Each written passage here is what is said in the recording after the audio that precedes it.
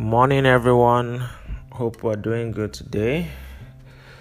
For some reason, I woke up so early. It's 4 a.m. in the morning. I thought I should just share this with you.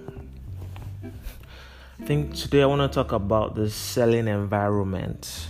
Now, I notice a lot when people put out ads, especially online ads, and they try and sell stuff because they say internet marketing can help you sell your business. But a lot of people don't understand what the sales mechanism is and what the selling environment should be.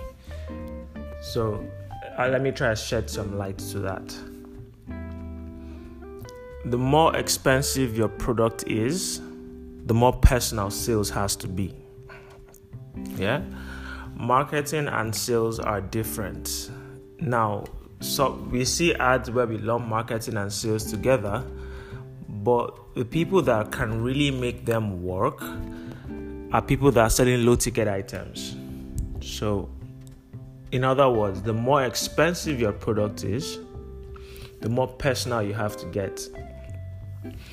If you are selling, say, a $2 or a $1 product, yes, you can use marketing to sell it. If you're selling a $1,000 product, you have to get on the phone and talk to a prospect. Yeah? So your marketing is no longer buy my product for $1,000. No. You have to talk to the person, especially if it's a stranger, or you have to get the person on the webinar and sell to the person. Yeah? So just note it. The more expensive a product is, the more personal sales has to get. You can probably get away with selling to cold audiences from about $1 to about $47, $97 sometimes, right? But anything other than that, you need follow-up to convert. You need to send them emails. And the more expensive the product is, you need to get on the phone and talk to them. So I speak with business owners a lot who are skeptical about getting on the phone and talking to their prospects. They want to sell something for $500, but they don't want to get on the phone. And I'm like, that doesn't work. Yes, you can hire a salesperson, or you can do it yourself. You can talk to the leads yourself.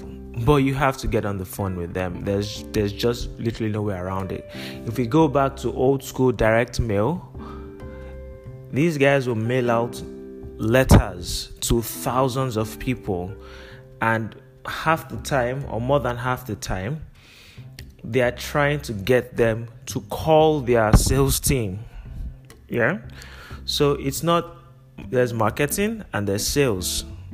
But the marketing is to prepare people and get them to a point where sales can close and take the money. Basically speaking, then fulfillment now happens.